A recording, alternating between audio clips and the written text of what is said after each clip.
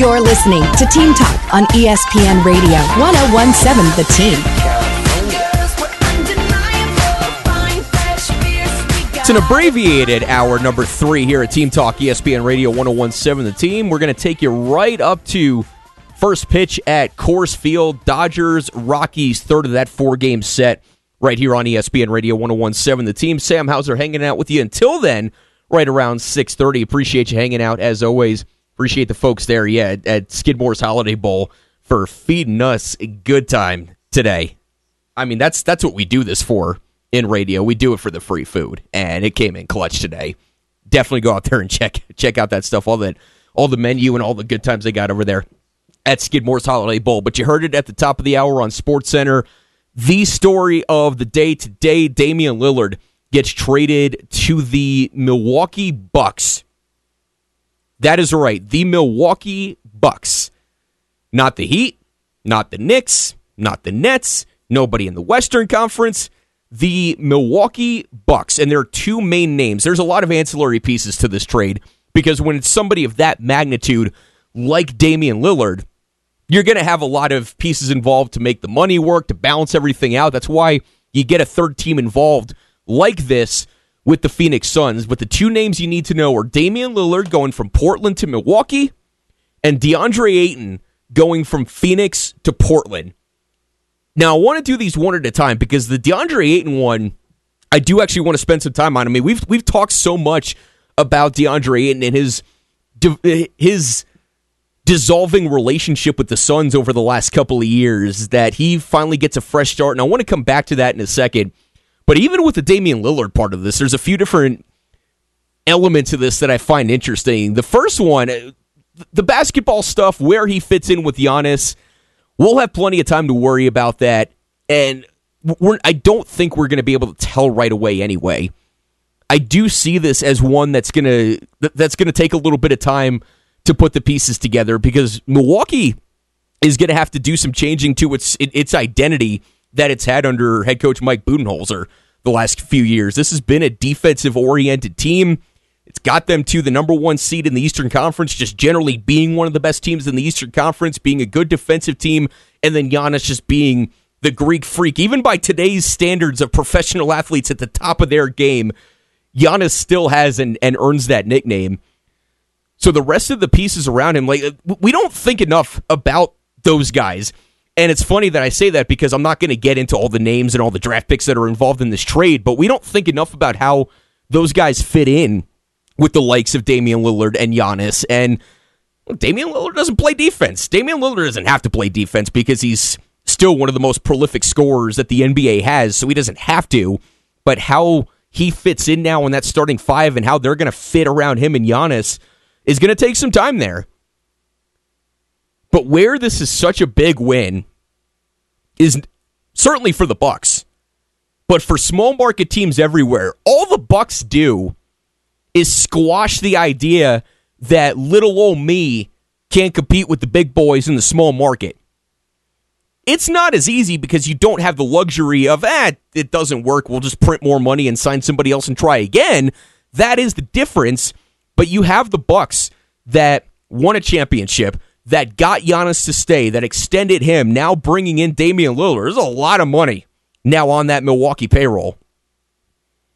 And they're showing you that if you're a smart team, if you can find the little elements in the margins that other teams that have the luxury of spending, they don't really pay attention to those because they don't have to. If you can find those little competitive advantages, then you can put yourself in a position, even in a superstar-driven sport.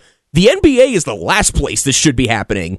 Like the NFL, it's a totally different story. The NFL markets don't play nearly a factor. Really, the NBA is the one where markets play the biggest factor. So this should be the one where it's not happening. But you have two of the last three champions in the NBA being in Denver and Milwaukee. And everybody's chasing Denver right now. So for Damian Lillard, it's great that he gets out of the Eastern Conference. Now he wouldn't have to worry about Denver until a presumptive NBA Finals. But everybody's chasing Denver, and it's Jamal Murray and Nikola Jokic. And now you match that with Damian Lillard and Giannis Antetokounmpo. So for everybody that says, "Oh, my team can't compete," we're in a small market. Well, for goodness sake, Tampa, the Rays and Orioles are fighting for the number one seed in the American League in the MLB postseason, and the Bucks just got the biggest superstar and got him to come there in a way that the Miami Heat couldn't. Not that Miami is a big market. Relatively speaking, in the NBA, Miami's a mid-market team. But there's certainly a lot more celebrity appeal there than there is in Milwaukee, Wisconsin. And the Heat, for whatever reason, they're going to regret this one. I'm telling you right now, they're going to regret it. Nothing about this makes sense. This is a team that finds that balance between building up the players building up our homegrown players, but also Pat Riley doesn't have many more of these chances left. It's why he brought in Jimmy Butler. It's why he's made some of the moves that he has. It was all there for Miami.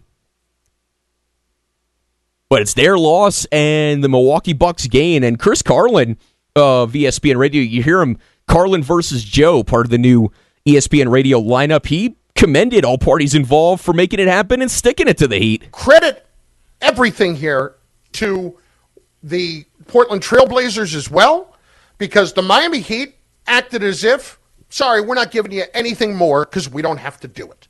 We don't have to do it. Screw you. He wants to be here. You're only getting whatever we want to give, and that's Tyler Hero.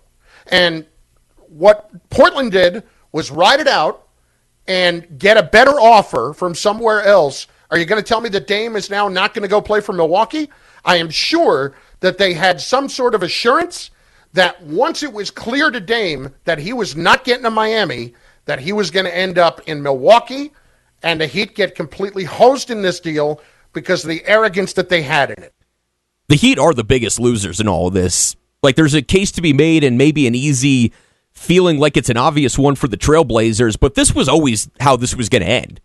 One way or another, if it was Damian Lillard just leaving, if it was him holding out, if he got traded somewhere, this was always going to be the end result. It was just a matter of where he was going to end up. And ESPN NBA Insider, you got Brian Windhorst, you got Woj, they're all over the story, and the sense was Portland wanted to get this done before training camp starts.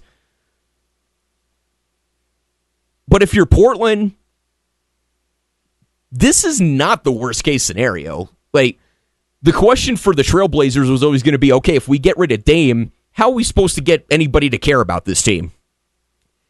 And the way that you do that is this is a young, flashy, entertaining team. The Suns have a chance, or the Trailblazers have a chance, maybe to not be in the playoffs, but they certainly have a chance in the next year or two to be in that play-in tournament, kind of in a similar spot to where Oklahoma City has put itself in the last couple of years. Like, there is that room there for Portland, and especially, look, we've talked so much about the Suns. They're right up the road. We've been all in on the Southwest getting its attention, getting its shine in the NBA playoffs. But this has been a big story that's been hanging over Phoenix for a while now, and the best case scenario for Phoenix was if they were going to keep DeAndre Ayton. It was this scenario that didn't necessarily feel realistic, but it was something that you try to hold on to, and when you're trying to find the positive, that Frank Vogel was going to build a new relationship with DeAndre Ayton and just put aside everything that had happened with Monty Williams and try to get the most out of Ayton. But I do think this is the best scenario for him, because even with certain elements that have changed with Monty Williams gone and so on and so forth, this was still a team that actively tried to trade you and was ready to send you to Indiana. So even with the coach gone, I'm happy for DeAndre Ayton that he gets a fresh start, and he gets to play with with Scoot Henderson and Anthony Simons. And I mean, Ayton, at this point in his career, Ayton's a little bit older than those guys, but he's still in his mid-20s. Like, he still has a chance to grow with all these lottery picks that the Trailblazers have built the last couple of years, despite having Damian Lillard, because he didn't play defense and nobody else could do enough around him to score for Portland to be competitive in professional basketball games. he gets that chance now in Portland, and the Suns get a guy in Yusuf Nurkic, who's the 7-footer in Portland. Now, he's got to stay healthy. He can't stay. He's got to have a real problem the last 3-4 years of staying on the floor. So it's a situation with the Suns where you are crossing your fingers a little bit. But even on top of all the off-court drama and the it's internal with Monty Williams and Ayton not playing in the fourth quarter of playoff games, getting benched for Jock Landale, even with all of that, there was just something that wasn't clicking with Booker and Durant, and now Bradley Beal is coming into the mix. You need very specific kinds of guys that are going to fill out the rest of the roster with those three, and it just wasn't seeming like Ayton's going to be that guy. You're going to get a drop-off defensively. Ayton is a better defender than Yusuf Nurkic, but I think he's going to fit better offensively, which is what matters more to the Suns more than anything right now. Frank Vogel doesn't care about defense. Frank Vogel is kind of the next generation Mike D'Antoni. Those Mike D'Antoni teams with the Houston Rockets that would win 140 to 130. That's Frank Vogel. Frank Vogel teams don't care about defense. Frank Vogel teams want to score. And as long as he is on the floor, you are rolling the dice. I mean, Bradley Beal's getting older. Bradley Beal is a volume shooter. Nurkic has to stay healthy, but if everything goes right, this is a way for the Suns to stay at the level that they are, when I just don't think it was going to happen. Unfortunately, as much as we wanted to see him, be successful there, it just was not going to happen with DeAndre Ayton. And on that side of things with the Suns, here's ESPN NBA insider Brian Windhorst on Phoenix getting involved in this place and how they fit into the trade with Damian Lillard. I think that they believe they can probably get similar production out of Nurkic at a cheaper price that allows them to build out their team a little bit. I'm fascinated to see where the Suns are, but if you look at where the Suns were the day after the Bradley Beal trade, where they basically had three or four players on their roster and no depth, and you look at them now, they have done a remarkable job of building up their rotation. They are going to be a formidable team, even with swapping out Ayton for Nurkic. And he also talked about Wendy. He was on earlier today doing the car wash because this trade happened. All these guys are all over the place on ESPN, on the radio side, on the television side. But Wendy really punctuating what we're going to be watching now in Milwaukee when this gets to its apex. They were already pretty much all in, the Bucks. This is going all in on top of all in. They gave up swap rights and draft picks down the road when Giannis may no longer be a Buck. They gave up a defensive ace, the guy who was at the heart and soul of their championship a couple of years ago, but they get a player who's an absolutely dynamic offensive piece. And the concept of putting Dame Lillard next to Giannis Antetokounmpo and all of the actions that they can run and all of the challenge to cover that space in the floor, because Giannis can take 2 steps and get from the three-point line to the basket, and Lillard can shoot to 35 feet. I'm telling you, it's as dynamic of a potential duo as we could have seen. There it is. 35-footers, 2 strides to the basket and a dunk, and we know Giannis can shoot as well.